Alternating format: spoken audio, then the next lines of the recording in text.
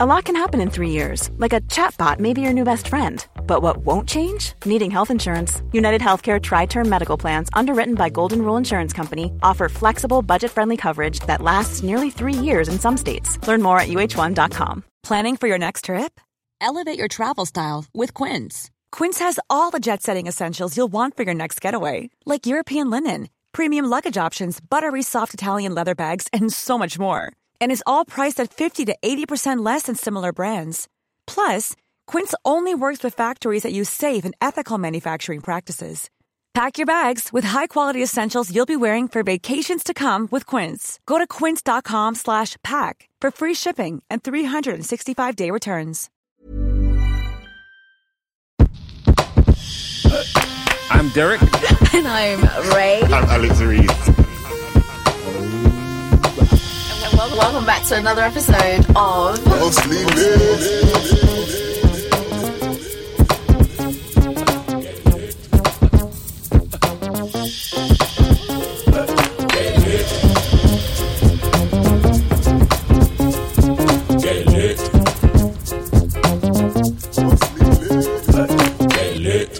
Hi guys, and welcome back to another episode of Mostly Lit. How are you guys doing today? Doing really good. Yeah? How's everyone? Yes, fantastic. I'm great. It's been a decent week actually for once. Yeah, it's been decent. Haven't done much, but I felt content. Haven't woken up too groggy, too disorientated. So. Do you use the sleep app? It's really good. I used to use that sleep app. I used to play like horrible tune. like waves. You know what it is. Yeah. You can change it. But now what I do actually to get to sleep, I watch videos on YouTube of this thing called, I think it's called AMSR or something, where people just make weird sounds, and it's like it makes me feel really relaxed, and it's really strange. AMSR. It's really weird. So there's this book. Have you read? Of course, there's a book. So I'm just this guy. He's an artist. Wait, how can I forget his name? He's a crazy artist. He's got blonde hair. He kind of like he commercialized art. You mean Andy Warhol? Andy Warhol. Yeah, You mean ASMR? No. ASMR. Yeah, no. Basically, in his book. Oh, guys, who was that? Because we haven't actually introduced them. Okay, guys. Strange. Who is that strange Who's that girl voice? standing there? Okay, so can our strange, mysterious voice introduce themselves, please? Hello, everyone. I'm Sam Conniff.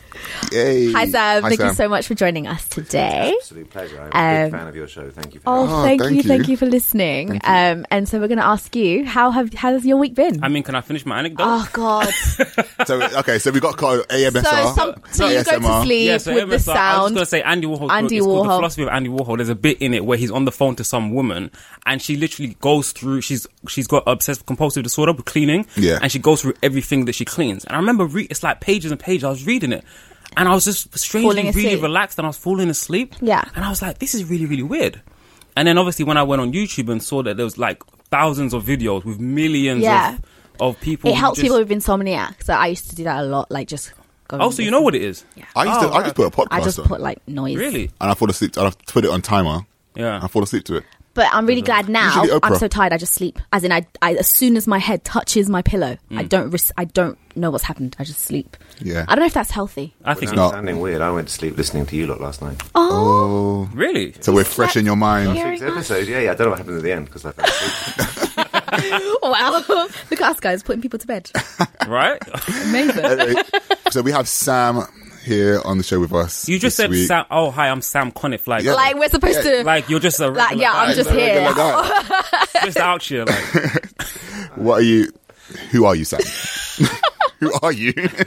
Who are you and what are you doing here? We let you in. I had a great week, actually. Yeah? A great week, yeah. I'm having a lot of fun. Oh, nice. Yeah, it's been a really, really good week. I have a book coming out, which Woo! I'm very grateful for you reading and inviting me on to talk about. And we're a week away from publication. Mm-hmm. As I got home from last night, it's been a week of promo and interviews and Yeah. trying to do my very best to raise this rebel flag as far up as I can. Yeah. And I came back last night to an email saying that we've got the bestseller thing on Amazon. Oh, wow. Amazing. On pre-sales, which is wow, that is it's not bad. amazing. Big news. Second edition has gone to print because the orders are looking good. Good. So there's all sorts of interesting things. But as we Yeah. get into the story, there's one or two things that aren't news yet that I've been just saving to share with you. Ooh, Fantastic. exclusive. So Sam Cardiff is the author of Be More Pirate, and We'll get into that a bit later. yeah, we'll get into that a bit later. We should And- do the rounds because we've missed the rounds, and I don't want to miss the rounds. Okay, the rounds. Oh, The the rounds rounds. is So- what are you reading? What am I reading this week? I'm reading Indigo Donut by Patrice Lawrence. And that book, I'm halfway through it. Really good book. It chronicles the life of a young lady. I forgot what her name is actually. Indigo. Obviously, Indigo. She's been in foster care. And it's talking about her life with and at school and just generally growing up, and her relationship with a young mixed race kid called Bailey, who has a huge ginger afro.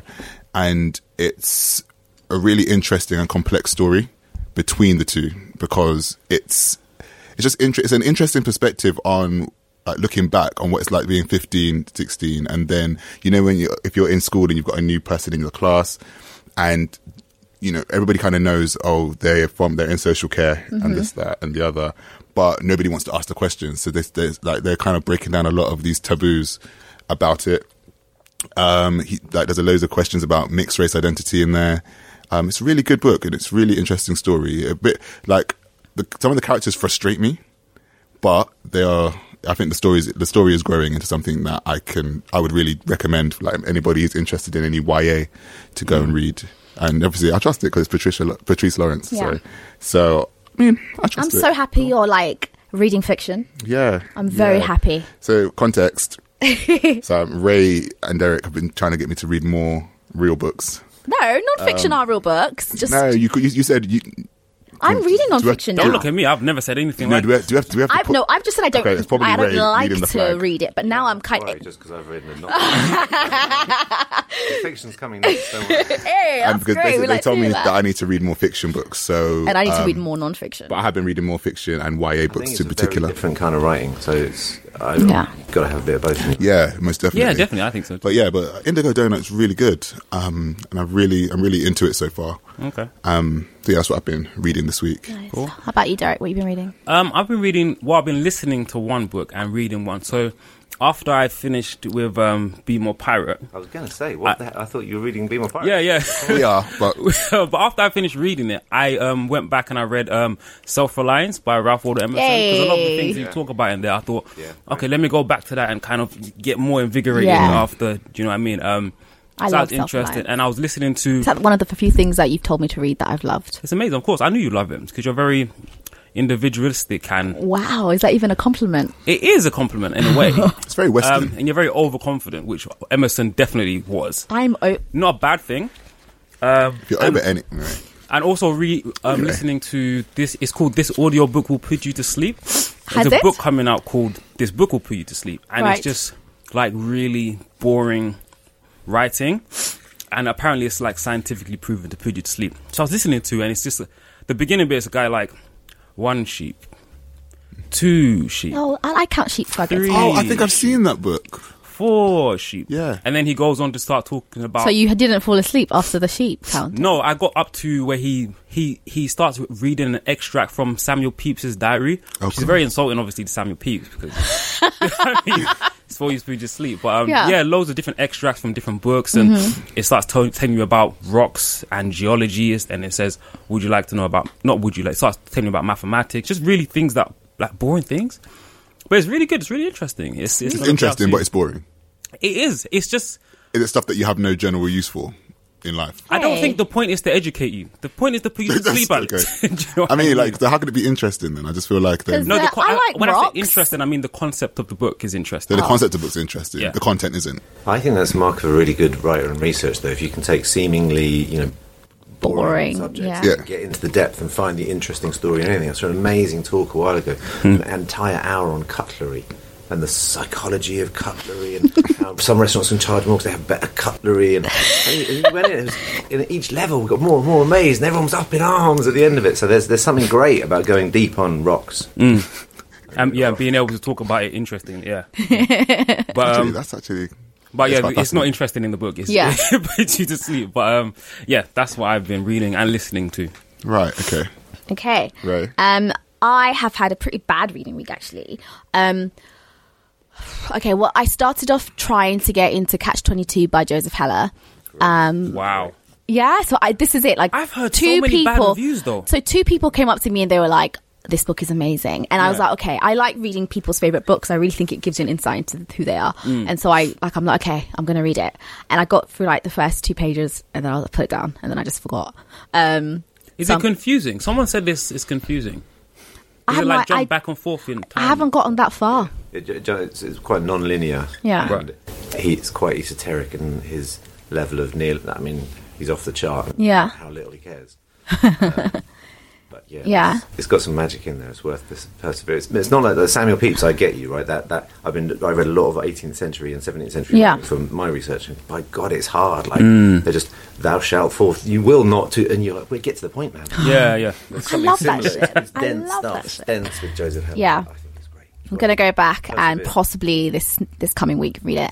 And I picked up The Outsider by Albert Camus. And I'm really enjoying it. I hope I inspired you to read that with all of my absurdist talk and nihilism. I think, do you know what it is? I was feeling a bit low on like Wednesday. And I was like, let me read something grim. So you picked up. So you want to be even deeper in your misery. But that's what I do. You guys, that's what I do. Whenever there's like a problem, I want to go deeper in it. You guys are masochists. It's all right. I don't know when why. I feel depressed, I pick up Nietzsche. Right? Yeah. Same. I play soccer. Civilization and its discontent is my go-to, like, let me find out about the world. It's not that terrible. That's not Nietzsche. That's Freud, isn't it? Oh, shit, that's Freud. Sorry. Oh, okay. But I pick up Civilization and its discontent. With Nietzsche, I pick up Thus Spoke Zarathustra. I could not get through that book. Really? I could not. I actually, I picked that up because of Be More Pirate, actually. Because there was a part where you talked about rebellion, but we'll talk about that later. And Nietzsche's very rebellious. Yeah. Cool. Can I ask you a question? What? Okay. Sure. I'll ask you what you're reading. I'd love to tell you what I'm reading, but the amount you have to read, right? And I also know that, because you're persons of renown, so I know that you all have busy lives too. How do you get through so many books? But also, what do you think of something like Blinkist? So, Wait, what's Blinkist? Yeah, that's what sorry. I was going to be like, Google. Because the literary industry, which you kind of represent, really, I don't put seems us to there. quite dislike or maybe fear or resent Blinkist. But I'd love to know. I just deleted it off my phone, mainly because I had to pay. Okay, one more time. What's Blinkist? But Sam, it lets you read key lessons from the book, 2,000 non-fiction books and 15 of you. I mean, that's a cheat. Every book into 7 minutes that you can either read or listen to. Fiction and non-fiction. Yeah. And non-fiction. So it condenses them. Interesting. Yeah. 7 minutes. Now, is that a crime on books, or does that allow you to get to the core stuff really quickly? If it's dense and hard material, does that allow you to understand the essence of Nietzsche, or is that undermining publishing and the joy of reading? I think trying to avoid the added arrogance of the writer and the ultimate flair around everything, because sometimes we get caught up in the flair and not the point. Yeah. When it's non-fiction, I like to go for the point. Yeah. So I like to just find the points of it and then take those and kind of absorb it. When it comes to fiction, I'm a bit more concerned with the story. Mm-hmm. So I'd rather them not slice away the story, but I pick up the themes as I go. And I just found it quite... For me, coming into writing a bit of non-fiction, there are those books, right? And it was my absolute determination not to write one of those books that kind of says what it is on the cover, tells you that story in the first chapter. By the fourth chapter, like, if you tell me the same fucking thing again, story around it, I'm getting at like, Seth Godin kind of stuff. Yeah. He's not an absolute genius, but stringing a blog post into an entire book. So those ones go down very, very well on Blinkist. I think I agree with Alex to a certain extent that there is something about fiction that if it's a whole body of work, I personally think it's like going on, what are those things that help you with like your GCSEs and stuff? Spark Notes and Bite Size. Yeah, it's like going on those but then it's like, what are you reading for? If you are reading because you want to talk to your friends, add this bit of information into a conversation. Oh, Nietzsche said this. And like, oh, have you read that book? Then I get why you would do that. But if you want to actually find out about something, if you actually just want to sit down and read a book, I think it's pointless. I don't think that's the point of Blinkist, to be able to show off to your friends. Well, I can see how that it can be used like that. But if it's non-fiction and you want to find out something very quickly, then cool, use it. But if you want to take your time, if you want to be introduced to the book, so you're like, all right, I want to read this book. Let me see the main points on Blinkist, and then I'll probably read the rest. Yeah, I don't know. It depends. Everybody has different reading styles. So. I'll stop interrupting. So they have millions of subscribers, and they have hundreds of thousands of paying subscribers. I love it as a service, right? I get through 3 books on my walk to work. On topics that I want to know about of the day. Like that's how I went through all Vernakis' books, because I find that his writing style annoys me, but I really think he's intelligent, so I want to get to it. So when I first sat down at Penguin Random House talking about marketing and plans, and I was really keen to work with pirates, I said, what about Blinkist? And the response from the guys at Penguin Random House was, they are the enemy. They're coming to they're a threat. To the publishing industry. Do you think they're a threat? I mean, audiobooks were once a threat. What was a threat? Blinkist. Condensing all that in so people would now then go to that service rather than buy a book. No, I'm saying, did you say audiobooks were a threat? Yeah, they were. In terms of actual, when it first was coming out, there were so many articles written on how audiobooks will now, ruin the way people read. The marketing strategy of ebooks would ruin print. There's some in the publishing industry that think we've seen off ebooks. Yeah. But now there's this resurgence of press, of actual print novels, and I think it's a threat in anything. I mean, whenever anything's new, it's always a quote unquote threat to things. I mean, people are going back to vinyl, people are going back to cassettes and all these different things. There's something in the generation. Is it actually the story, or is it like somebody summarising? So that's how they're getting around the legal technicality, right? So the book's out, they can then buy it. It's a different enough, so it's effectively like a review of the book. So they just sidestep the copyright issue. Keep it. Each blink is only 300 and something words, and it's an excellent and acute dissection of the text. I mean, you can really get through big materials. I just did Post-Capitalism by Paul Mason on it. I would totally read it for non-fiction, especially when I wanted to find out something. But then it's just another way of reading. I think it is a threat in terms of just entries to another way of reading. Barriers of entry. It's opening that whole sphere of people coming in. But at the same time, publishing houses are still alive and popping, so I don't know if I would see it as a threat though. But I mean, it's a competition. Yeah, I don't know. I'm trying because you would choose one or the other. I'm thinking about it in the pirate sense now. I don't want to get into the book, but I'm thinking, is it something that publishers could then take advantage of and use? Sorry, okay, let's move on anyway. Sorry, God. Sam, what are you reading? I was about to go on a rant. Sorry. Yeah, not yet. I'm listening to Why I'm No Longer Talking to White People About Race. Yay! Which I read a long while ago, but I didn't. I read because I thought I should read it because it was new and it was the thing. And I obviously didn't pay attention. And my circumstances, as I've left Livity, which is a business I've founded and run, which works a lot with young black Londoners, young people from all over the country actually. And the board, there's a change going on, and so I wanted to revisit the text because I thought there was some useful stuff in there. But unfortunately, the author's read the book and she reads it in a really. You do audiobook, don't you? Yeah. Have you listened to it? I haven't, not that one. No. It's for such an interesting and important text. It seems really badly produced. Like, no offense to them, but the volume comes in and out. She doesn't sound. There's no passion. It's really flatly read. Yeah, right. It's a real disappointment. I think that comes down to the way a lot of publishing houses see audiobooks. So someone like Penguin Random House, they put a lot of production into their audiobooks. Whenever I listen to a Penguin book, it's like really character led. You're just in the story. Yeah, when it comes to audiobooks, Penguin Random House, they are definitely leading the way because they take it very seriously. I mean, it's his own imprint. Penguin Audio is his own imprint. So. And there's a man called Roy, isn't there? Oh, Roy's amazing. Oh, you know Roy? Well, I did my audio bit with Roy. Oh, yeah, of course you did. Yeah. I'm a little bit in love amazing with guy. I love Roy. Yeah, amazing. Everybody loves Roy. Yeah, he's amazing. Right, this is the title of the episode. Everybody loves Roy. We love you, Roy. If we don't know you, but. Okay, so I'm reading alongside it because I'm really interested in. I never thought I could write a book. I struggle with writing. I've always found it quite difficult. I love reading, but writing has never been my forte. And I can see that fiction would be even harder. So I'd really like to see what I can do. So I've been reading Douglas Adams, who I think is my favourite fiction author. Oh, what have you been reading? I just went straight back. I'm going to start from the beginning, go through them all. So really? Guide to the Galaxy. Are you going to read the Owen Colfer as well? Yeah. Okay. I interviewed him when he did it. I thought that was such an interesting. But just the writing, I think, is something else. It's extraordinary. Yeah, definitely. What he covers and how funny it is and how sharp it is. Yeah. I think it's really good to read your favorite writer when you're struggling to write. I always go back to Oscar Wilde if I'm struggling to write. Yeah, really, because I love the way he makes me laugh. I love the way he writes. Yeah, I used to think I love Oscar Wilde's short fiction. I like his short stories. I love his and I like plays. his essays. I love his think essays. Dorian Gray is very. I don't go back. I've never reread Dorian Gray. It's grating after a while. His style in that book, makes me very. It's very sickly, if that makes sense.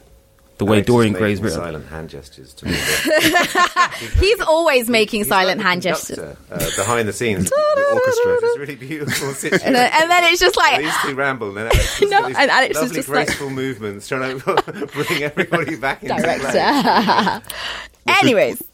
Sorry. Who's lit this week, right? Who's lit this week? Okay. Well, who's lit this week is the amazing the new young poet laureate of, is it London? Yeah, for London. Yeah.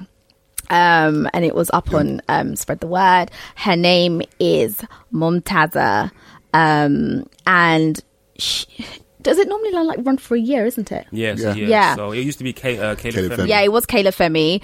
And they actually they've written this youth manifesto thing, which is quite interesting. And the other young people have co-created a youth manifesto which will inform Mumtaza's work as a young poet laureate.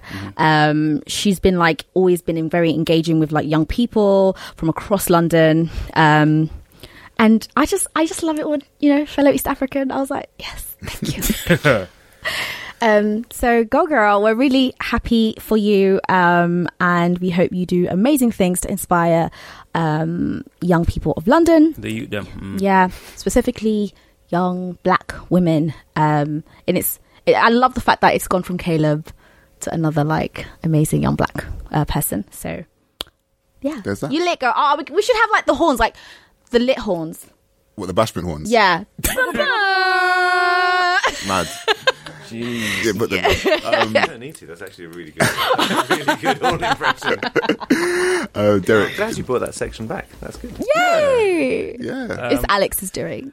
I have no gem today. No gem? That's fine. Sorry. So we're here. Okay, with Sam Conniff. What's the gem? What are we missing? So basically, Derek has a gem each week, usually. A book that needs to be rediscovered. That he feels that deserves discussion. Rediscovery, yeah. But he's been slacking for the past 3 weeks. You know what it is? It's difficult now to find, because I'm a lot more picky with the gems now. And I'm thinking I can't just be, I mean, actually, I could do, Douglas Adams. I could just do Hitchhiker's Guide to the Galaxy, the first one, which I think is the best one. Okay. The funniest one. I don't think I'll ever read it. I think I'll watch it. I know. It's hilarious. No, don't watch the movie. I watched parts of the movie and I thought it was trash. I remember I was at school, I was in year 5, and there's this kid sorry. in my class, so he always used to read it. And I was looking at him like, why are you reading a book like that? And I had the Harry Potter book, and it was just. Find out where he is now. He's in charge of something. Definitely. I see him on the train to work sometimes. It's you're thinking, oh, it's sci-fi, but it's funny sci-fi. It's not like is it a space opera? It kind of is a space opera, but it's fucking. I had tears in my eyes when I was reading it. The first 10 pages, I was crying. I couldn't believe it. How old were you when you first read it? I was 24. Okay, I was 24 you were when a big I first man. read it. It's just time for me. And it's really, really clever as well. And the way he writes, you're right, the way he really writes is amazing. And the fourth book, I think the writing in the fourth book is the best he's ever written, but the story is not the strongest in the fourth book. I didn't really like the whole love angle that he was taking in the fourth book, and I didn't like that it was mostly set on Earth either. But if, for some of the topics that I've heard you discuss, and particularly you two, as you argue very, some of the more intellectual themes or some of the thinkers that you explore, Douglas Adams sits in that category.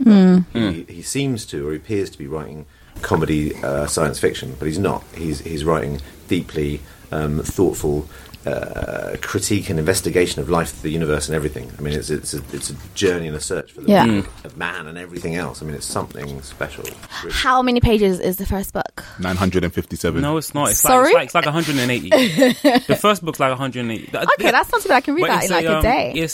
It's a story in 5. It's a trilogy in 5 parts. Is it 5 now?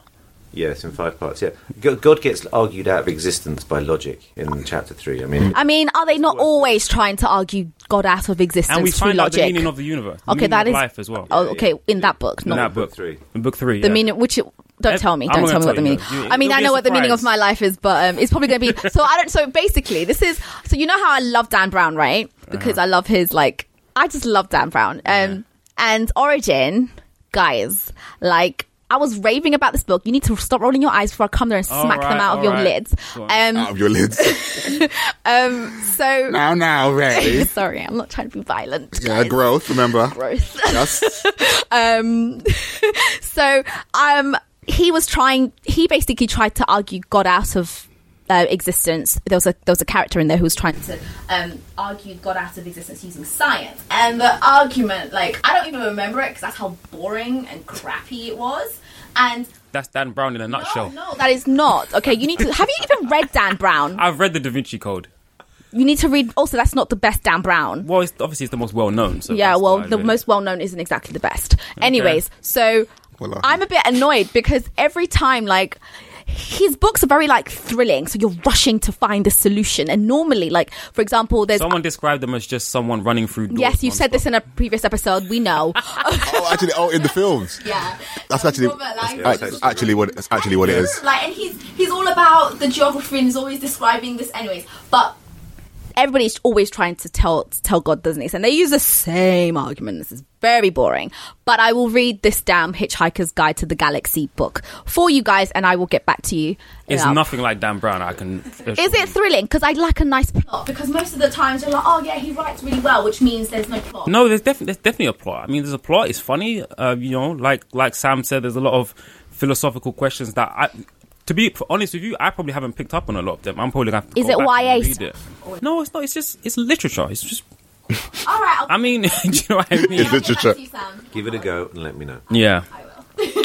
So, hi Sam. Hi, Sam. Oh my God, we haven't even got into the main topic. No, we I haven't. know. Hi guys. So we're gonna talk to you about your book, Be More Pirate. Am I allowed to ask you questions? Yeah, later yeah, on, absolutely. but we got the questions for you first. Oh, right. Yeah, I mean, that's all right. yeah. That's all right. You're in charge. I've just got so much I want to ask you. That's fine. What inspired you to write this book? Do you want to tell people about the book and where it Sure, came yes, from? please, yeah. Yeah. Okay. Where do we start? Well, we start 300 years ago, because 300 years ago there were a group of frustrated young professionals in their 20s. I'm looking at you guys with big ideas about the world around them. They lived in a society that was really pretty broken and unfair, with an establishment that was totally self-interested, in a system that didn't seem like it was going to get fixed anytime soon. Redundancy and uncertainty faced them on the horizon, and the backdrop was interconnected international conflicts that confused the fuck out of anyone that was looking to what was going on. I mean, the circumstances seem spookily similar. And the millennials of the 18th century didn't do what I worry that your generation may do, which is to accept the fact that the way things are is the way things have to be. And they said no. And they rejected the rules of society, and they broke them. But what distinguishes this period of piracy, why the history needs to be re-understood, is because they didn't just break the rules, they rewrote the rules. Yeah. And that is the distinct attribute of this set. They rewrote the rules of society, and they went and fought, yes, as we all know, but the bit we don't know so much is they went and fought for fairness and equality and equal rights, and a whole new system that gave working class, underprivileged groups, people of colour, all genders, equal opportunities. And the innovations that they created in the fire of going to war with the rest of the world, at war with the world, they describe themselves as. The innovations they created in this tiny period of time, 30 years, of a few thousand pirates against the empires of the world, the innovations stay with us now. And my mission, my aim is twofold. One, to put these guys where they belong. And it's a bold statement, right? I know, but I think they should be held somewhere on a spectrum between the civil rights movement and the suffragettes. That's the true space as social revolutionaries that I'd like to argue they have and should be looked up to as. And secondly, that in waving this flag exactly 300 years to the year, that perhaps on where otherwise I think there's a vacuum of imagination for leadership of your generation, and actually that this level of rebellion inspires your generation to leapfrog those in front of you and take some power. Right. So what I wanted to ask you is that, do you think that their motivations should play a part in how we see them? Because, of course, in the book, you do state that these pirates were trying to change their world. They weren't trying to change the world. Yeah. So do you think that we should take that into consideration and say, well, okay, well, they did affect all of these things around the world, but that wasn't their main intention? Intentionality is key. I've heard you talk about this before, and I think it, absolutely philosophically sits behind things. And I think that's true. But I find that So a couple of years ago, I did a project, and it meant that I spoke to young people in nearly every country within the Commonwealth. Oh, wow. And what blew me away was that every single young person I spoke to, and that didn't matter whether they were rural or urban or middle class or educated or whatever it was, there's this broad sense of the world hasn't got my back. No one is coming to save me. The institutions that are supposed to be there for me, I don't believe in. Yet somehow I am completely optimistic about the future and my ability to create change. Now, the nuance there was whether change was my town, my village, my family, or the world. And that spectrum seems to be pretty elastic in lots of young people's mind, and I find that really, really compelling. So I don't mind when I'm talking about rebellion or the spirit of change and rule breaking. I really don't mind. I've done these workshops in the development of the book in Baltimore with young people from Detroit and in Chicago, tough places. I've done them in Athens, I've done them in Bradford, Brixton, I've done them in townships in South Africa. And routinely, this is what I'm finding. Young people with their hands on the levers of change, and a level of optimism to create change. And really, I don't mind if the intentionality is positive change. If they want to fuck shit up, as it was played back to me, then I don't mind. But really don't. What level of fucking shit up should one go for? Because, I mean, you mentioned the suffragettes, and I think between like 1912, 1914, they went through this whole aspect of civil disobedience, and to the point where I think they showed it in the suffragettes movie that one of them like threw herself in front of King George's horse and died a few days later. Emily Davidson. What is the extent in which you rebel? Yeah. And where is the line drawn? Where do you say no? Because everybody can be quite... Like, you don't know, because as much as you want to protect people and you want to go out and make change, it will somehow, in that moment, harm someone. We always talk about maybe pirates in hindsight. We say, that was a pirate. But in the moment, they're a rebel and they're messing things up for us. Yeah. So this is... so I'm going to just amplify that question to your listeners, really. Yeah. So wherever you are, falling asleep or on a run or not paying full attention, like... Pay attention for a second. This question, I think, is profoundly important. When will you know that it is the right time to break the rules? Yeah. Because it's not always the right time to break rules because people get hurt. It's not always the right time to kick off in the street because there might not be the meaning behind it. You might be the one that gets in the most trouble. But history tells us again and again that those who broke the rules and the laws of the day, who were criminals of the hour or even terrorists, become the heroes of the next day. Right? Yeah. Many of our heroes in their moment.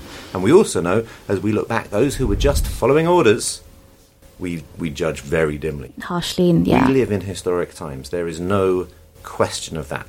What is going to go down in your lifetime? Significant life events are going to go down. There isn't any question of that. We just saw 6 million people migrate around Europe because of conflict. We're going to see a minimum estimate 20 million migrations because of environmental degradation. We're back to the brink of thermonuclear war. We didn't escape economic collapse. We've just pushed it out a little bit. There's another one soon coming. There's too many. There's too many options, right? Yeah. So in those times, and with the leaders that you've got, when will you know if it is upon you? It's the right time to break the rules. I think it's a really important, sincere and historic question of the moment. And are you ready for it? So I think there is, yes, a risk. Absolutely a risk. Yeah. And I think you need to know. I ask the question in the book. I ask it in the workshops that run. What values do you have that you hold so dear that you would fight for them, that you would hit someone and you'd take a punch for them, that you'd risk your job for them, that you'd risk what matters to you? Or take a bullet like Malala, like you said in the book. Yeah. I think it's time for us to really ask those questions of ourselves, because I wouldn't be surprised if you're asked them in a serious manner, and when you are, I want you to be ready. Yeah. There was a tweet somebody put out the other day just to follow on what you said. They're like, how many podcasts, how many books, how many blog posts, how many... what was the other thing? How many talks are you going to go to? How many workshops are you going to go to before you actually start what you actually say you're going to start?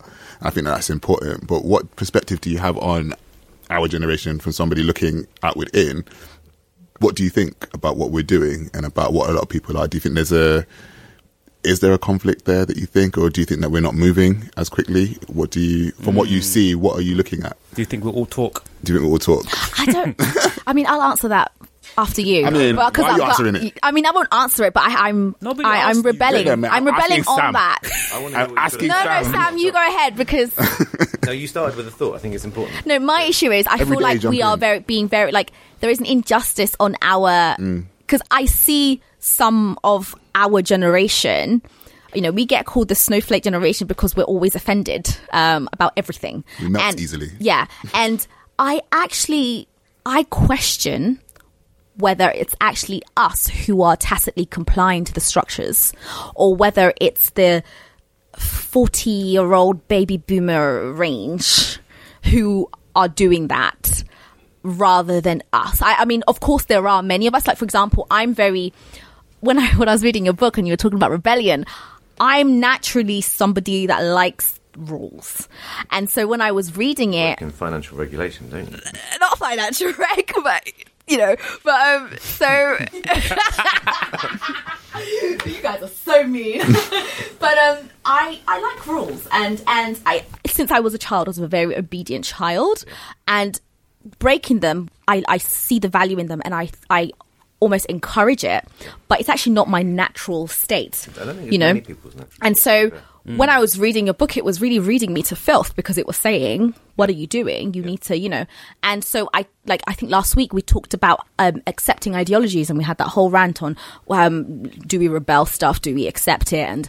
And I think that breaking rules and becoming pirates, or pirates in of themselves, awaken us from the slumber of the society in which we're living in. Yeah. But then I don't know to the extent that it's us doing that per se. So I think you've got to ask yourselves the honest question. I think the grown-ups, let's say now, you know, the kind of classic tier of 55-year-old white men, who mainly, and what's that stat? There's more blokes called Jack in the CEOs of the Fortune 500. Oh my God, women or something. You know, that kind of generation is a bottleneck of progress at the moment. Yeah. And it served relatively well, as capitalism did for the latter half of the 20th century. You know, on the whole, we invented computers and the internet and better things, and moved 1 billion people out of poverty.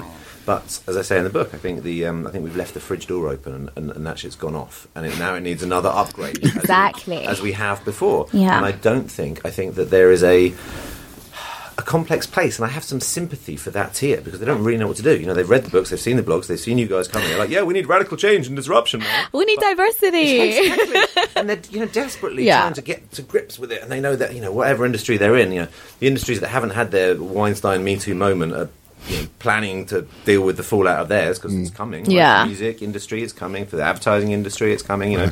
Those practices were commonplace, not just in movies, right, of course. And that was the norm then. That's not the norm for your generation. And I think your generation is accelerating. I think there is something different. I think you're living it out. I mean, who told you to start a podcast? Who told you to become, you know, as influential as you are? Who told you to do something that the whole publishing industry kind of has fallen around and has got all eyes on you and wants to know what you're going to do next with it, right? Nobody, I imagine, told you to do this. And what you demonstrate in this sense of enterprise or rebellion or piracy, as I would call it, will create ripples. Is not the rest of the publishing industry trying to pull their shit together about their podcast strategy. To do what those guys are doing. I mean, how many publishers have you got on the phone, right? So you're having an influence. That's the way pirates create change. They cause trouble at the edges, and then over time, it influences the centre. And you know you've been successful when the centre thinks it's their idea, and it won't be as cool as yours, but it will have created a sense of movement. So I think it is essential, because I don't think the change or the solutions that we've currently got are close to the weight and the scale of the problems that we've got. How do you feel about pirates reacting to other pirates, and somebody having a particular type of thought, questioning it, seeing it move forward, getting to a certain solution, and then another pirate comes along to question that? Yeah. How do those two minds interact with each other to ensure that there is a sort of a harmonious flow? Or do we need a harmonious flow? Do we need more conflict? Yeah. Yeah, I mean, I'm a big believer that we do. I think we are so... Conflict is such a taboo. We find it so hard. I think publishing finds it hard. You know, lots of industries find it hard to have a good, frank disagreement. But usually out of conflict, better things come. Piracy's role in the evolution and innovation in capitalism is to challenge, right? A new territory is discovered, or there's been market failure in one. You know, publishing wasn't necessarily delivering, it had an easy life, and ebooks come along and threaten it, so it pulls its socks up, you know, and you saw a lot of innovation in publishing happen. You saw it in, you know, the pirate radio, right? If Radio Caroline hadn't sailed half a mile outside of legal waters and started broadcasting, and very quickly had a third of the country finally listening to some decent music. I mean, it's the 1960s, and all you had was 2 radio stations from the BBC, and just imagine like the level of gardening shows or whatever it was. And so pirate radio broke the monopoly of the BBC. Within years, there were 5 channels. Yeah. You know, so it creates necessary, through those conflicts, we get better outcomes. You wouldn't have, you know, we're going to come to Steve Jobs later as well. Favourite Steve Jobs line, he was brought in by the assembled heads of the world's biggest music labels, the face of music piracy, to help them come up with a solution. But they weren't seeing the opportunity. He tells them famously to get their heads out of their arses. One of my favourite parts of the book, actually. It's amazing, isn't it? I love that whole piracy bit. It's great, yeah. and so that's it. If we can reshift our idea that these Caribbean pirates weren't just bloodthirsty rogues, and there is a bit of that. I'm not shying away from it. But actually they're social revolutionaries, then we can perhaps begin to understand that the notion of piracy is a positive driver of innovation and change. And then perhaps we can say to your generation, look guys, these dudes in charge, whilst they're saying the right stuff, aren't going to make change as quick as that might need to happen, and perhaps you need to break a few more rules, perhaps you need to kick in a few more doors, perhaps this podcast is a good start, but you know, maybe next time you take over the Penguin podcast, you know, lock yourself in the Penguin podcast. How many listeners do they have? A lot. Thousands. Yeah. So, next Mostly Lit podcast, if we're going to really do a Mostly Pirate podcast, you can get the keys, probably? Probably, yeah. Why not? Right, fine. Let's do the rock up there and be like, hi, we'll do the second half of this one in there. I love it. We record an hour's talk, get the best guest you can, someone, you know, more than me. Someone like Sam. Or get someone who wouldn't get that exposure. That's the best way to do it. Get someone who wouldn't get that exposure, get the keys, record that podcast, and then flip the files just before it goes out. That's the kind of shit that you could be doing and getting away with in the positions that you are, that would only, you know, benefit Penguin in the long run. And over time, perhaps Penguin then go, wow, you know, we need more diversity on our podcast. And actually, you know, 2 for celebrities and Stephen Fry's, and then 1 for someone new. These are the kind of rules I'm advocating. I see. You've begun, your civil disobedience. But there's more to be done. Tell us about your own piracy mission that you went to. So I heard that you went to Waterstones. Now this was hilarious. Because when I saw the picture, I was like, he did what? What did you do, Sam? I could just have this picture of you running down Piccadilly, trying to escape. Trying to escape the booksellers. Trying to dive down to criminal. You know what? Right? It was just maybe it's just a kind of innate pirate sense of mind, and that's why I do. You know, I'm advocating a break a rule a day so you can get into the habit. Yeah. I like this. I think I'm going to do this. Yeah. Find one that feels just a bit it's got to feel a bit uncomfortable. I might text the boy twice. There you go. So what Sam... The world hasn't ended, then maybe try something else. Right? What Sam did was he went in and took his book and he put it into the book that is not out yet. He took his copies of the book and he put it into the display window. How he put it in a display window at Waterstones. Was it Piccadilly? The flagship, yeah. And they had there's Jordan B. Peterson's The 12 Rules of Life or something is out. Yeah. And, you know, absolute respect. He's selling tons and he's just sold out the Hammersmith Apollo or something. And I'm sure it's a brilliant book, but it's kind of the business book that I'm slightly standing against. You know, the classic Times New Roman white font bloke stands up and tells you how smart he is. Thank you very much, bloke. And so I just replaced all of those in the Penguin nice reception. It wasn't actually my idea. There's a pirate within Penguin who's like, yeah. So we did that together. So that's what you need to have. You need to have someone inside. Okay. The pirates inside. So that was just in my mind. And then I was walking between meetings. I went past Waterstones, and I like to go in there every now and then and just say, do you have a book called Be More Pirate coming out? You know, just to, you know. I can see you hobbling in like your peg leg and your clothes. Have a board meeting. Like, so they have a book. Everyone's asking for this book. Who is it? Exactly, yeah. Oh, my God. There's a lot of middle-aged white blokes who's been coming in asking for this one book. No, right, seriously, at the earliest stage of the process, I've had a really great experience. I purposely didn't take on an agent. I really wanted to learn. And at one stage, in my ambition, so I went to the publishers, the printers, I saw the books come off the press.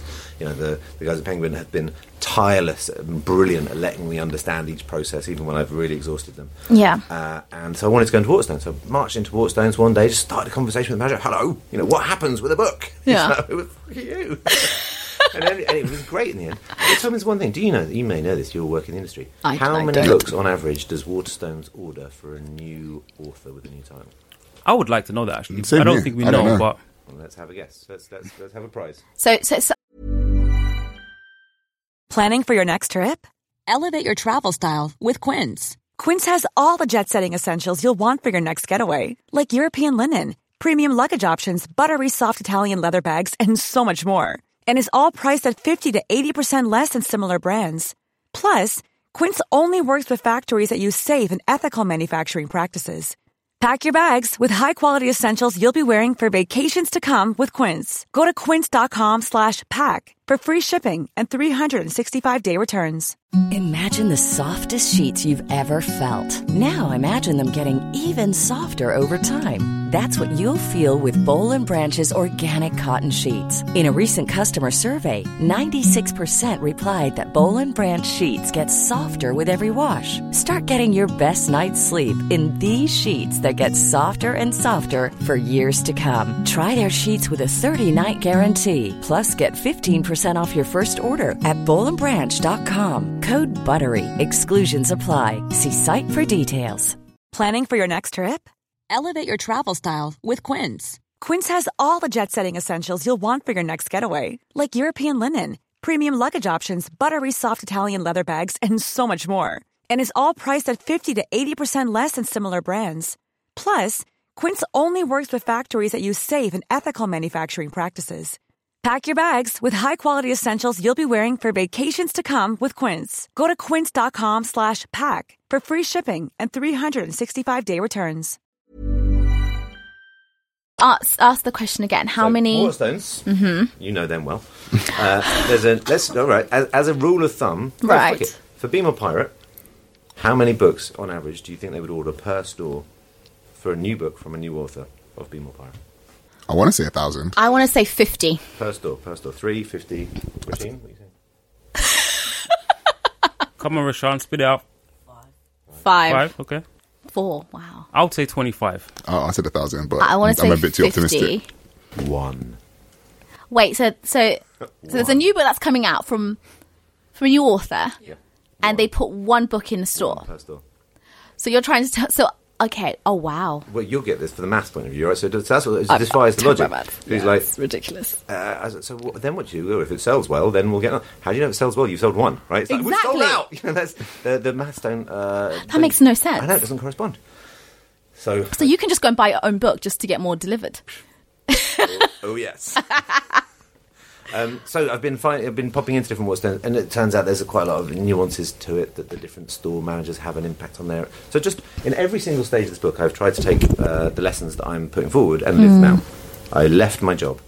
You know, I've put myself all in to this. I've broken every single rule we can along the way. We were talking about Blinkist earlier on. So as soon as I was told not to talk to Blinkist, I picked up the phone to Blinkist. I'm doing a really great partnership with them to find out what we can do in the stores.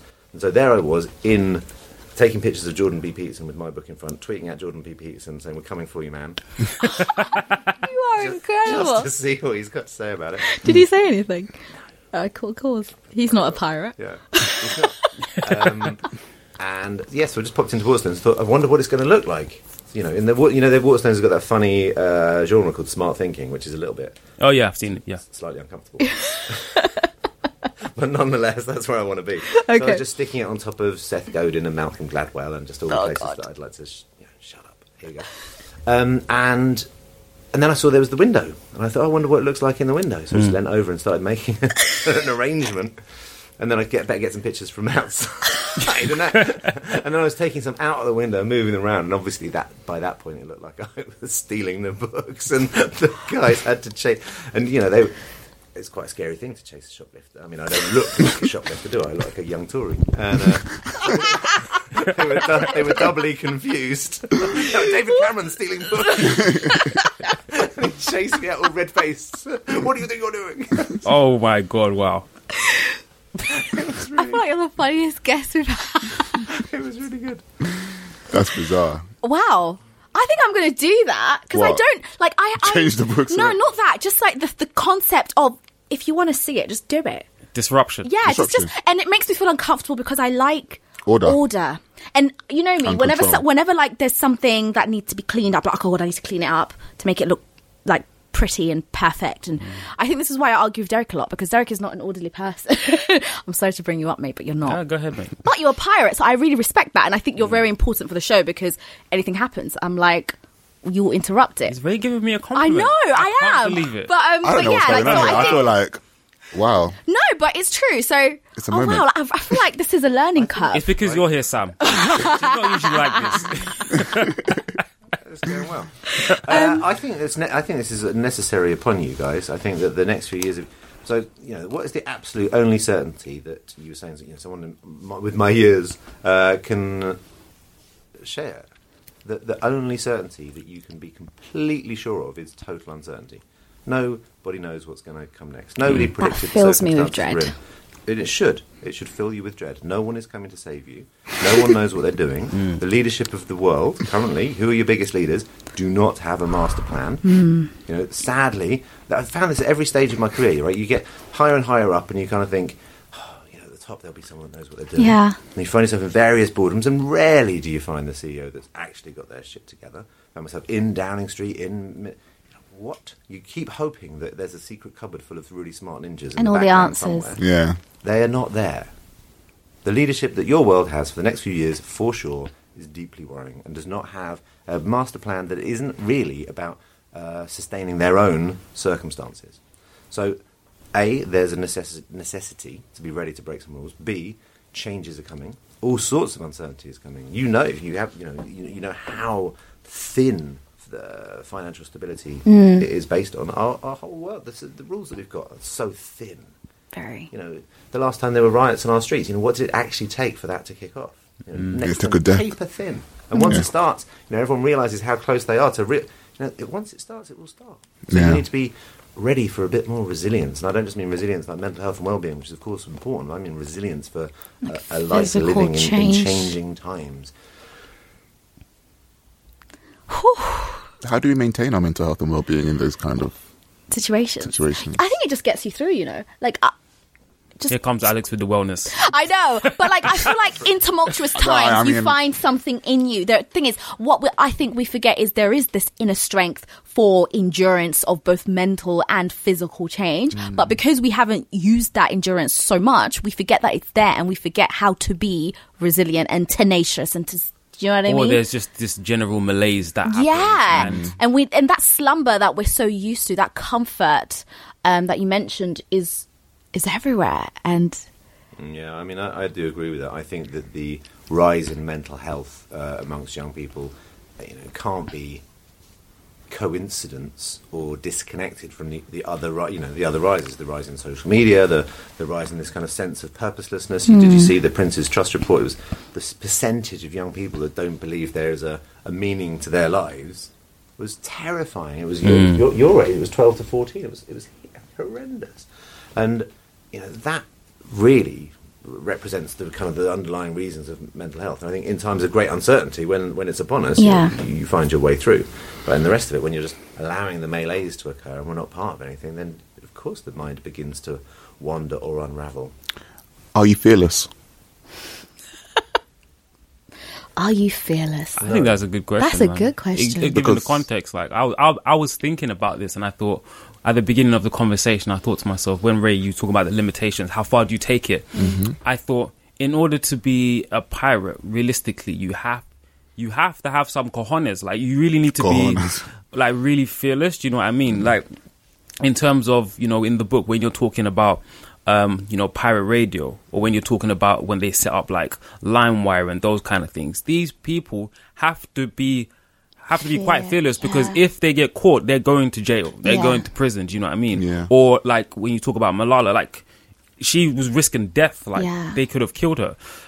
And sometimes they shot her once. This is what I mean, and she survived. Yeah, and she survived. And this is why sometimes I think with like the social media age and us, online activism and stuff like that, sometimes I just think, when shit gets real, where are you? What's going to happen? Like, what, do you know what I mean? What are we going to do? We've been very protected. We've been living in a society. So sometimes I think, how do you cultivate that fearlessness? Like, is it specific to some people? Are some people just more pirate than others? Well, I think is pirateness innate? I think it can be a habit. I think, yes, there are some people who are kind of hardwired to be rule breakers, and I'm probably one of them. I think, I've always been an entrepreneur. I've only had 2 real jobs.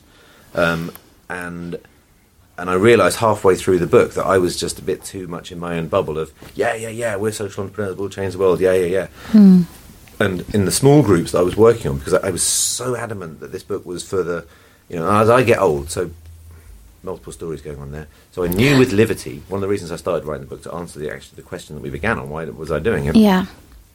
I knew it was time for me to begin to move on. I knew, and I'd had this joke for a long while, that when I hit 40, I'd be too old to run a youth project. And that's principally what Livity does, works with and supports young people. And I didn't want to be that, 42-year-old guy saying, yes, waste man, and it was just like... too cringy. The dubplate drama is coming through now. Yeah. Dubplate drama's all right, though, man. I was in my 20s. Listen, that's you were in your 20s, well. That's a cultural monument, man. Dubplate drama. If that came out now, do you know what I mean? People would go crazy for it. Absolutely crazy for it. Yeah. Reboot. The other day, me and Luke Hyams, who was the originator, who's now the head of originals at. In fact, I just introduced you to him the other day. It was we sat down to talk about what Dubplate would look like now, and how that would look, and had some quite interesting ideas. So, I thought it was upon me to make sure that Livity stays true and authentic to itself, which is one of the reasons I was listening to Why I'm Not Talking to White People, and you start to begin a journey where all that comes around. I knew that I needed to make a shift, and in the notion of this book, I needed to know that it had that same authenticity. So that's why I was in Athens, that's why I was in Baltimore, testing the book, so it wasn't this 41-year-old, this is my legacy project there, being benevolent to these children, exactly the person I'm talking against. So I road tested the hell out of it to know that the workshops, the questions were useful and real. And then at the end of it, I began to realise that the majority of people are not pirates. They're working in large organisations, they're completely conditioned to break the rules, they kind of like the idea of pirates, but by God, that's not what I want to do every day. And everything that you just said. So I widened the aperture of the book a lot. And what I think is that nobody is fearlessness. I think that's borderline personality disorder, probably. But actually, if every single day you're pushing yourself, then you're gonna learn what your capacity is for it. And I've pushed myself enough times to know that if I do this in Waterstones, I'm going to do it with some respect. I'm not going to take the piss out of anyone. I'm not going to hurt anyone. Yeah. But we will have some fun. I'll probably, hopefully raise a few more rebellious laughs and we'll go somewhere good. Okay, fine. So that doesn't scare me. And the same with the Pirate Radio guys. They knew ultimately they were doing something good. They were meeting a need and they were going to do something great. And was that worth risking, being locked up? Well, probably. But so you make an informed decision, you do the right thing. And that's what I think the pirates are. They're just rampantly going out anarchically murdering people. It's not Clockwork Orange. Doing something civil. It's doing something that you believe in. And that's the question. What values do you have that you'd be willing to take a risk for? You protect those values, or you fight for those values, or you're proactive in championing those values, take a risk. And the interesting thing is the following day, the world hasn't stopped. Your bruise will go down. It will be all right. And you become more and more experienced. And it's just like any other skill. The more times you've done it, the better you get at it.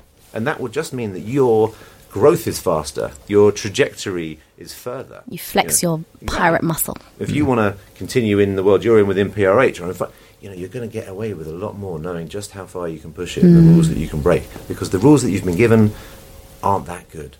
You've inherited a dodgy set of rules, guys. And it's due and it's upon you to start rewriting them. So that begins with breaking them. So get comfortable with it. In all of this, in all of the ups and downs and the fearlessness and the challenges and stuff, do you find that you're happier that way?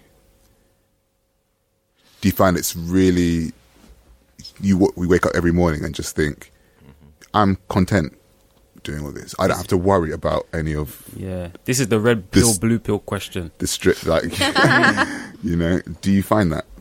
So there's this quote that I love from Captain Flint, who's a pirate. we teach our children to be scared of the shadows, and in the darkness, terrible things lie. But truly, in the darkness lies freedom, liberation, and power. I really believe in that. I think we've given ourselves this. There's never not a bogeyman, is there? There's never not the thing that we should all be wary of. And the more I find liberation, the more you can try and be true to yourself, the further you go, and the happier you are. My wife, to get personal, I met her in 2007 on June the 30th, actually. And after knowing me for a little while, and Liberty was growing, and I've always been very invested in young people, mentoring, lots of other things. She said, "Why do you spend so much time trying to make other people happy when you're not happy yourself?" And she saw right through me, and she saw this kind of saviour complex that I had, trying to put things right. And no single person probably has done more to help me face the more difficult questions and understand who you really are, and in that space, which is often dark, right? You're often scared of many of those things, of who we really are, or ashamed of what that might be, or the judgments that the world has put upon us, or the prejudices, and all of that stuff. But the closer you are, the more comfortable you are with your shitty true self, probably the happier you wake up. Wow. Well, I mean, that's a perfect way to end this section. Yeah. I appreciate that. Yeah. I like that. I'm very inspired. My wife will laugh right through me. You're not bloody true with yourself. But she's taking me on a journey. Yeah. All right. Cool. Well, that's been our discussion on Be More Pirate. Be More Pirate, guys. We haven't even started. I know. Right? Touched on. Oh, wow. I think... Right, okay. Wow. I like to say one last thing. Yes, one last thing. You said you had questions. Yeah, you said you had questions. I know. We're going to go into Messy Flicks, but go for it. Book is out on Thursday. Yeah. Yeah. Keep your eyes on the horizon for me. Ooh. If you think Waterstones was causing trouble. Ooh. You're going to give us a flood of piracy. Giving us that mischievous grin, like. I'm recruiting you. I can't believe he called himself looking like a young Tory. Early in the morning, I'm going to be raising a flag, and I will ask you to help me wave it in the direction of more pirates. Okay. We're ready. We're down. Good to have you aboard. Okay, so for Mostly Flicks, guys, this week we watched just to kind of add on to the topic of pirates and piracy. We watched Steve Jobs, starring Michael Fassbender. You did, and I Derek did. Yeah, I've watched this movie like 4 times. Yeah. I haven't seen it. I watched it in the cinema like 3 times. That was the homework. Even I watched it. Hey, thank you. Okay, first of all, home at 3 a.m. yesterday. I'm shocked you haven't watched it. I thought you would have watched it when it came out. I know, it was literally on I was going to, and then I didn't. And then Clarissa was like, Did you you really love like Fassbender? This book? I love Fassbender. Yeah. As in, he's like really fine. My wife loves Sam Fassbender. Right? I've woken up in the morning and she told me I've just been having a dream about Fassbender. Oh my God. I love Fassbender. Mainly as Magneto, though. So. Oh, right, yeah. he's great. Yeah. He's great. So. No, man, the film was good. I like him in Jane Eyre. I'm sorry. The film was good. It's on Netflix, guys. Check it out. But I felt like what were the key things that you guys picked up from that film? Because the way that his character was so I think narcissistic. The film was. So I was surprised at how honest the film was about him. Like, he's an arsehole. Clearly he's an arsehole. But he was a genius. Like, there's this great scene where he's talking to Steve Watney. And Wozniak, sorry. And then he basically just is kind of like, what do you do? Yeah. Like, and he's just like, I play the orchestra. Yeah. And I honestly, I feel like that is the perfect phrase for management and how to. Do you know what I mean? Yeah. It's also very arrogant, of course. It is like, I don't know how to do anything, but you guys do. That's fine, and I'll show you how to put it together. That. Yeah, exactly. That's me. Is that you? Is it? Okay. Oh, cool. Shut up, Alex. Yeah, I think one of the standout things about it was also the fact that, even though Steve was saying that, you don't know how to code, you don't know how to do this, you don't know how to do that, and he's like, this, you're the only one who cares that it's a perfect cube, it's going to fail. And he's like, well, tell me something I don't know. And it's like, this, he's a genius because he can predict what is going to happen and how this is all going to end. Right. Do you know what I mean? He doesn't need to know how to do anything because he has foresight. Yeah. He could see that people are going to start shaking. They're going to buy him out. Kate Winslet is in it, isn't she? Yeah. Yeah. There's a lot of big names in it. Okay. And I thought, I don't know, just watching it, it's really inspiring watching it. Yeah, it was interesting how they came up with the ideas, like certain things that he saw. Like obviously with his daughter, and he was like, I'm tired of seeing you walking around with this Walkman.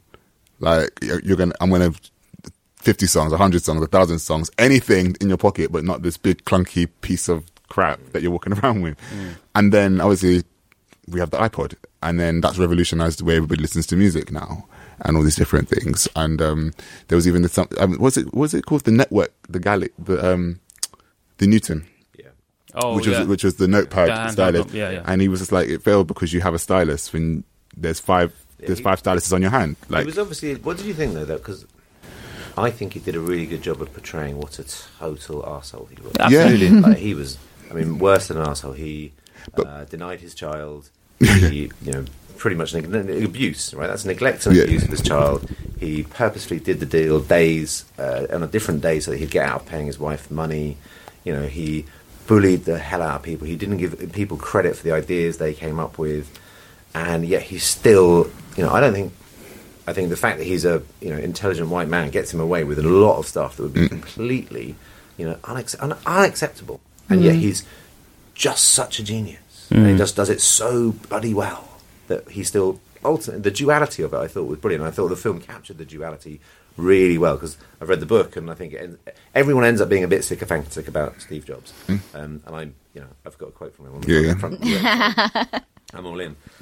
What's the quote? The quote is, "I'd rather be a pirate than join the Navy."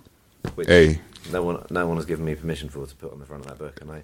Of all the conversations we had around the beautiful book and the artwork and not having a title on the cover and not having my name and all these great things, and there's brilliant debates and discussions, and I'm very grateful to the team Penguin for letting that get through, because there aren't many books that don't have a title on them. But rule breaking had to be part of it. The fact that we got Steve Jobs quote, no one even questioned, because we were arguing about everything else so much.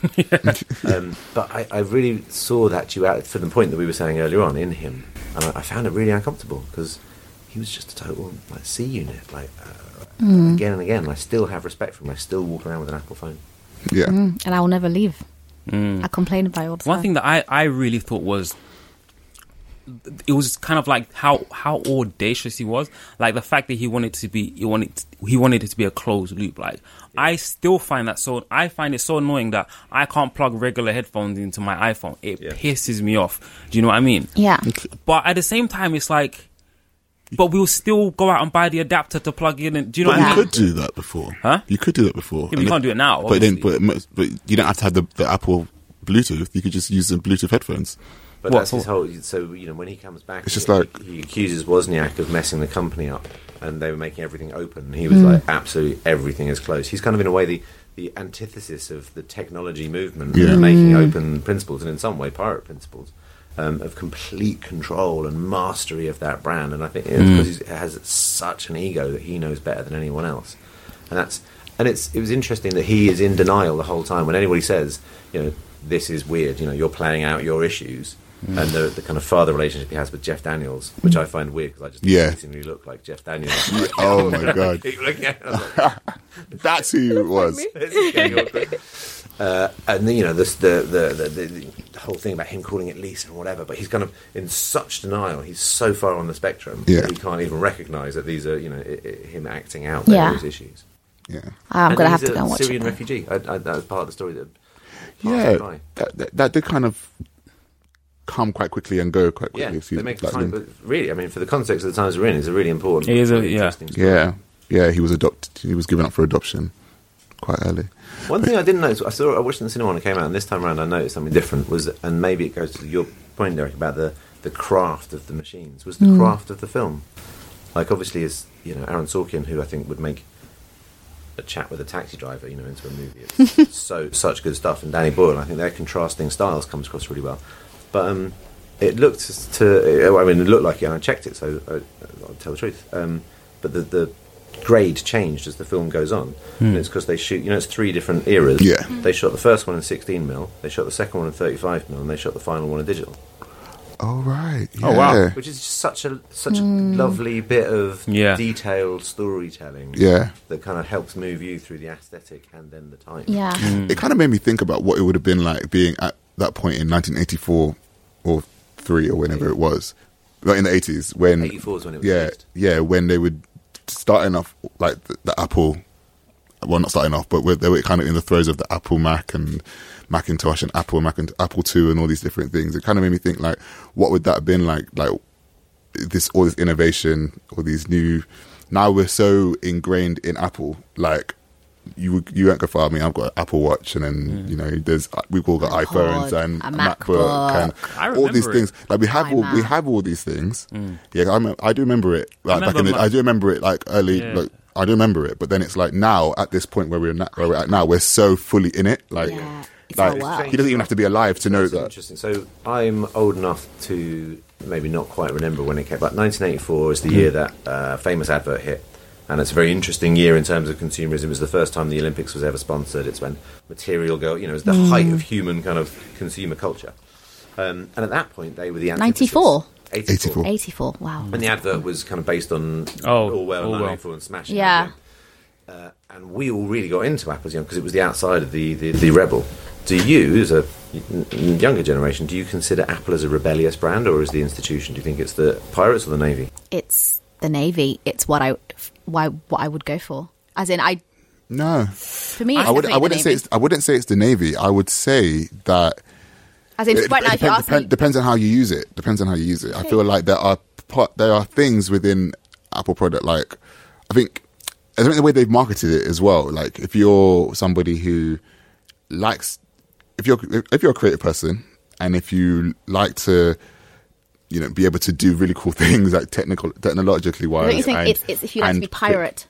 Pardon? Is that what you're trying to like? If you want to be pirate, if you want to do things, that someone's doing it with an Apple. I feel like for some reason, but I think, whereas on a PC there are limitations. I do feel. But I think the way that Apple, I feel restricted on the PC. I think the way Apple started, just going back to what you asked, is it. I think this is how it always is. It's things start off as rebellion. And somehow it just gets, it turns into the status quo. Like it really gets, we're in 15 million units in that Black Mirror episode where he's rebelling and he's got the sharp thing to his neck. Mm-hmm. And then eventually he's got his own TV show where he's got the thing to his neck. Yeah. And it's like, I was reading about Dadaism, like the anti-art movement and things like punk and grime and stuff like that, where it's like we're anti-establishment. But we become the establishment. Part of the establishment. Right. And I think that's what's happened with Apple as well. Like, for example, I don't do much with computers. With me, it's I need a computer to go and either write something or literally limited use. And I don't think, let me get a Toshiba or whatever. I think, well, I'm going to get a Mac because like a MacBook. And literally, when I think of computers, I think of Apple. I don't think of... Really? I don't even, literally. Strange. Like, that's just strange. That's strange. I think of a PC. I never think of a Mac. Really? I think of a MacBook. I had a PC like, even when, like, at universities, when I was at university, we're all, like, sitting down and people will just... literally everyone will have a Mac. I think the Mac... Before you get into Mac versus PC, you said I might ask you some questions, and I'd like to build on that point about how you create change, because I have a question for you about how you create change. Right. So what defines the pirates, when you say is that bit more... pirate rate as Apple is, because what I'm defining it as is breaking a rule to remake a rule, the rewriting of rules. That's what I think is upon you. So congratulations, you guys, you've reached this position of power and influence. You've made this very successful show, which is really beautifully made and has an avid listenership and a very influential one. Thank you. Congratulations on your place on the Future Book list. Thank you. The industry is looking at you. To draw on another highbrow literary reference, with great power comes great responsibility. How do you view your responsibility and what are you going to do with it? You know what? Just get young people reading. I think that's what it comes down to at the end of the day. What we're responsible for is getting more books into people's hands, and it's one of the reasons why I've got my young mentee Rashawn here. We've made a couple references to him, and I think people are probably thinking, who's we're talking about? Yeah, but we've got young. Nah, he's too shy. Rashawn, you want to? Nah, he's too shy. But yeah, it's just. I got him some Mallory Blackman book. I got him Holes as well. Nice. I don't know how far he is through. I need to catch up with him about that. But yeah, I think it's just about putting more books into young people's hands. I'm really focused on getting young black boys reading, because obviously, as we see, it's usually, I mean, people always say, black people read, blah, blah, blah. But look, young black boys are not reading as much as other people. And I think they can really benefit from it. Do you know what I mean? In terms of helping them understand their positions in the world and, you know, developing a bit of kind of empathy. Like, I talk to some of my cousins and I say things to them and they're just looking at me like, what are you talking about? Like, I've never been here. Like, I was walking along the Thames with my friend Adrian, and he was just like, he's like 20 odd, and he was just like, "Rah, you know, man's never been here before, you know." Like, he's never like, obviously, you know, as Londoners, we never go and do like sightseeing things and whatnot and all that kind of thing. But it's just like, I've never even thought to come out here. Like, do you know what I mean? And I think reading literature can give people the opportunity to critique the world, and want to explore more. It gives it creates a curiosity. And I think that's really important as well. I think that's one of our responsibilities, to be honest. I think that our responsibility is not, I don't know if it's a responsibility, but it's providing a space whereby we can talk about the world that we live in a way that isn't monitored, in a way that isn't overseen by a hierarchy that tells us this is how you're supposed to do things. Because I'm always conscious, and I'm like always ranting to the boys whenever we do have like, I don't know, like sponsorship or whatever. My biggest thing is our content needs to be unfiltered. It needs to not have restrictions. Yep. So when we like are working with people, that is my main thing, is if I want to say something, I will say it. I don't care if you're paying me for it. I don't care if you're not paying me for it.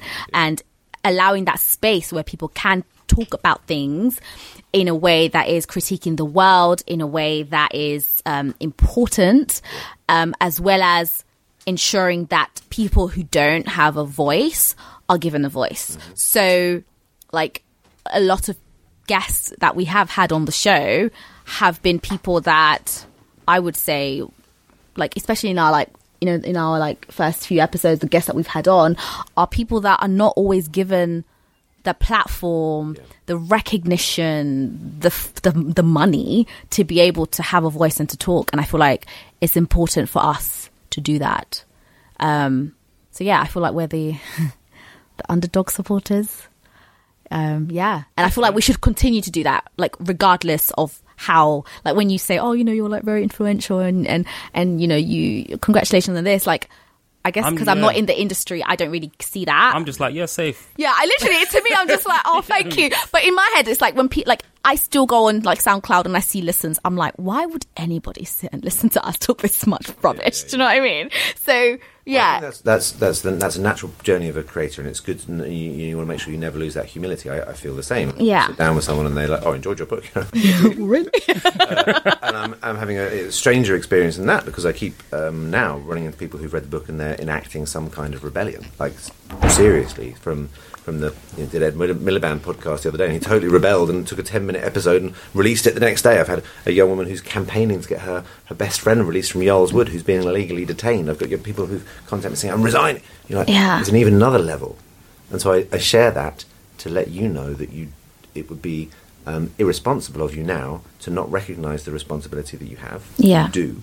And you have that responsibility as faces and voices that you've actively gone out to be in an industry that is particularly non-diverse, that is looking for change, and you now have that place of influence. So don't be too surprised by your listeners anymore. And I ask the question, with the great power you have, what comes next with the responsibility? Because I think it's upon you.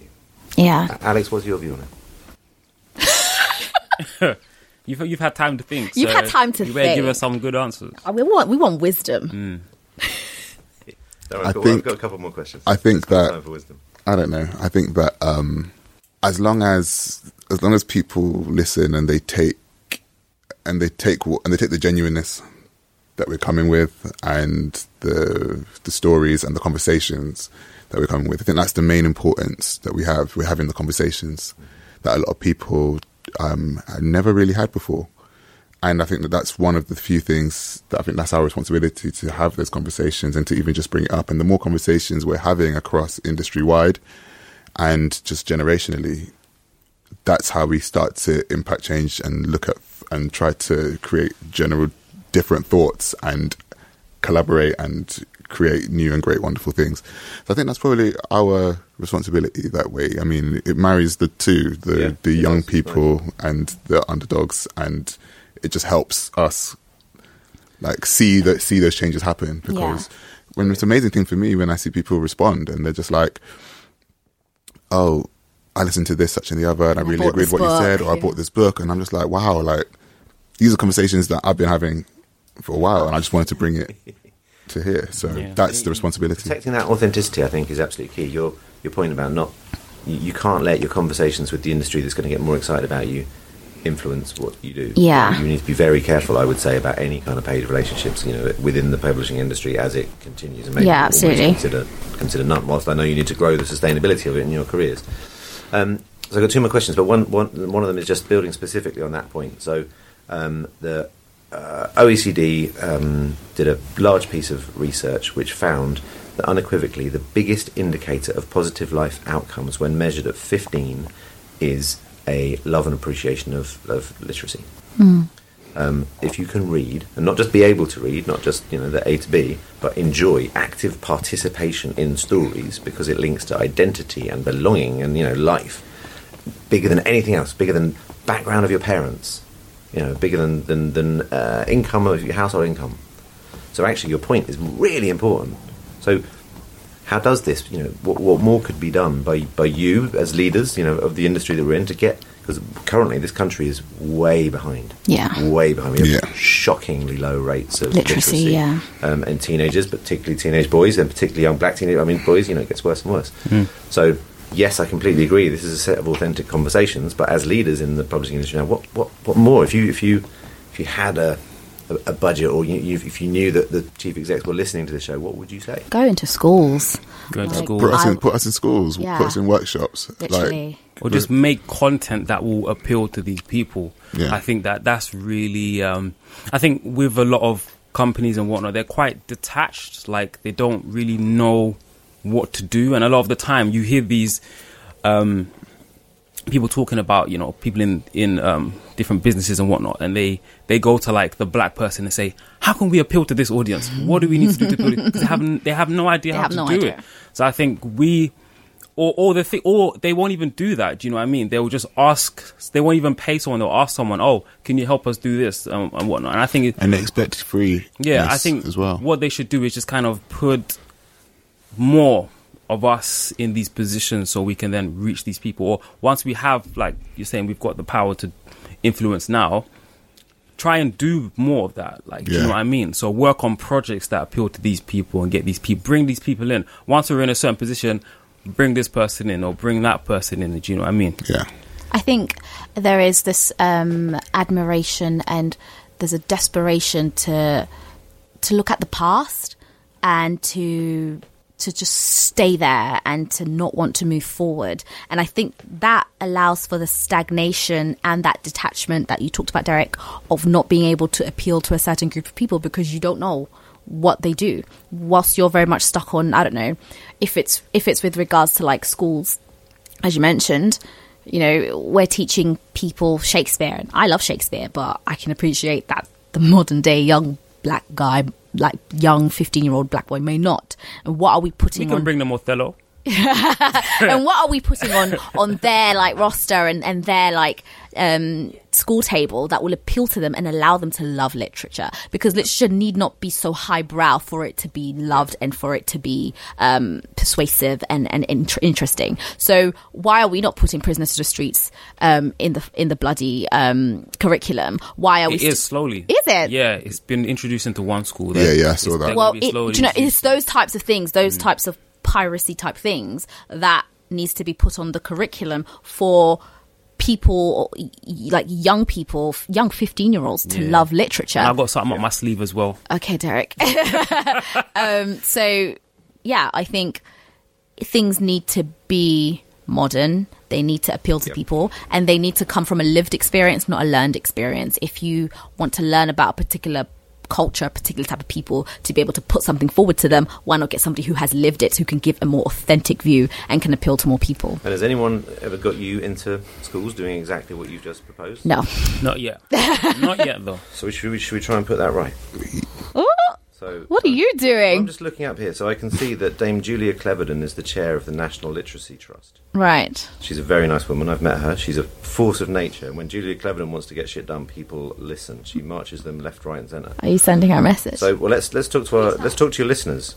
Okay. If you listen to this show and you think these wise guys should be in schools around the country, actually taking their message of literacy and empowerment and curiosity to the pupils of this country and getting them engaged. And what we need behind us is probably someone like the National Literacy Trust who can make things happen. They can wield the power of the publishers and probably be the bridge between these guys being in school. So if you think that's the case, let's collectively start getting at Julia Cleverden. I'm trying to find out her handle somewhere.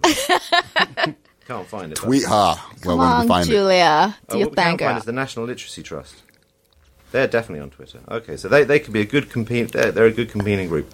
So we'll get the National Literacy Trust. Right. Point to them, at them, link the podcast, link the guys, and let's start a conversation and see if pretty soon these three can't be in a room with that organisation. My part will be a follow-up today. Yeah. I'll send an email to them saying exactly what I've just heard you say, and there's a plan on the table waiting for them. Amazing. I like it. Last question then, building on that. So take it from the idea of literacy, which is essential.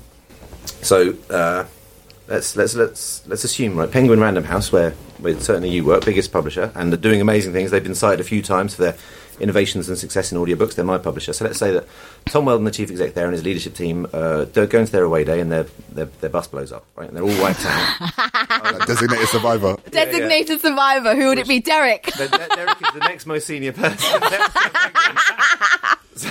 So by Dev Man, if Derek doesn't bring us in, it's war. That's what he's going to do. All right, he's going to bring us in. Can I be COO? So you're COO. Derek, say yes. Okay. Yeah, why not? Yeah, all right, cool. Great. Thank Alex you. is in. So now you're the leadership team of Penguin, starting Monday morning. Oh my God! Day one. What's the first thing you're going to do to change this industry up? Wow. Okay, Wow. right. So we're going to take all those emails that are probably in their inboxes of people and agents who have books that need to be read and need to be published. What I will do is I will assemble a team who will look at all of those emails, and maybe the first thing I'll look at. I love how Sam said, "I'm the boss," but Ray's talking. I mean, Yeah, you I think can Ray's be going to get a promotion pretty soon. Or you're going to face mutiny. Well, I'm a pirate, so of course I will. Yeah. And I will literally. I think I might go in there and search up all like ethnic names, people who have like people are not like. I mean, maybe not a Jack of the, so maybe, I don't know, a different type of name, a different type of story. Okay. And I'll literally bring them in for a meeting, every single one of them. Well, not everyone, maybe it's not feasible.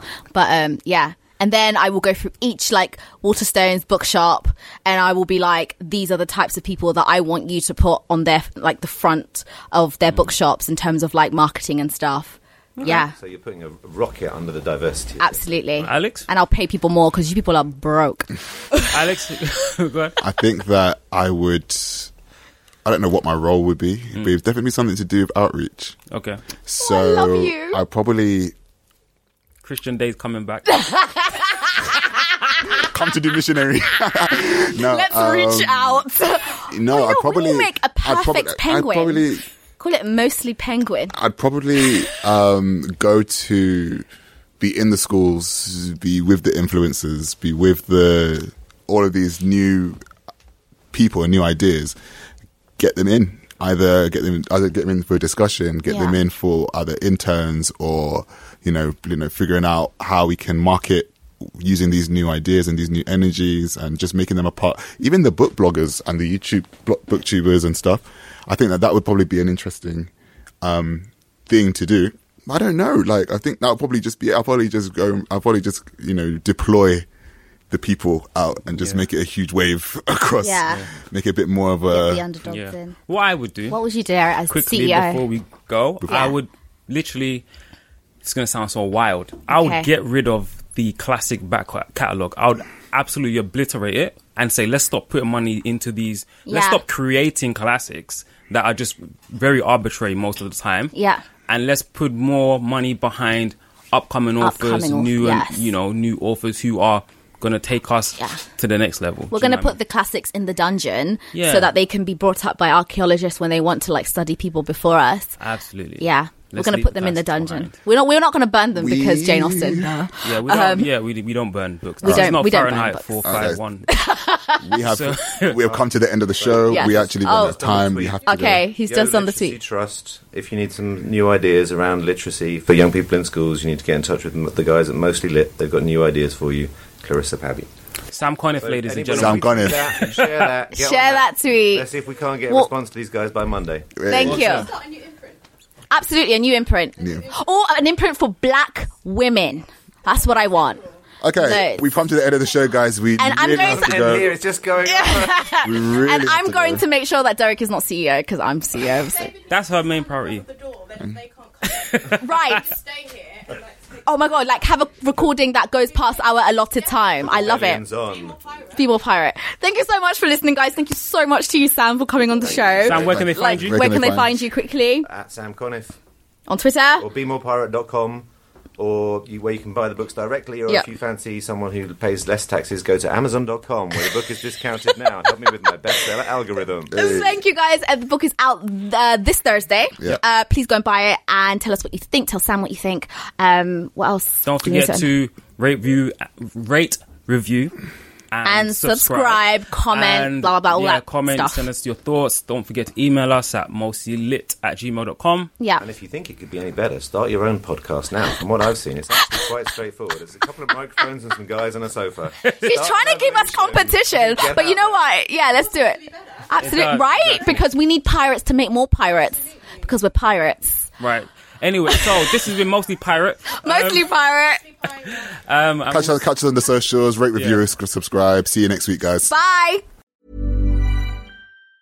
Hi, I'm Daniel, founder of Pretty Litter. Did you know cats tend to hide symptoms of sickness and pain? I learned this the hard way after losing my cat, Gingy. So I created Pretty Litter, a health monitoring litter that helps detect early signs of illness by changing colors, saving you money and potentially your cat's life. Pretty Litter is veterinarian developed, and it's the easiest way to keep tabs on your fur baby's health right at home. Go to prettylitter.com and use code ACAST for 20% off your first order and a free cat toy. Terms and conditions apply. See site for details. Hey, it's Paige DeSorbo from Giggly Squad. High quality fashion without the price tag. Say hello to Quince. I'm snagging high-end essentials like cozy cashmere sweaters, sleek leather jackets, fine jewelry, and so much more. With Quince being 50 to 80% less than similar brands. And they partner with factories that prioritize safe, ethical, and responsible manufacturing. I love that. Luxury quality within reach. Go to quince.com/style to get free shipping and 365-day returns on your next order. Quince.com/style.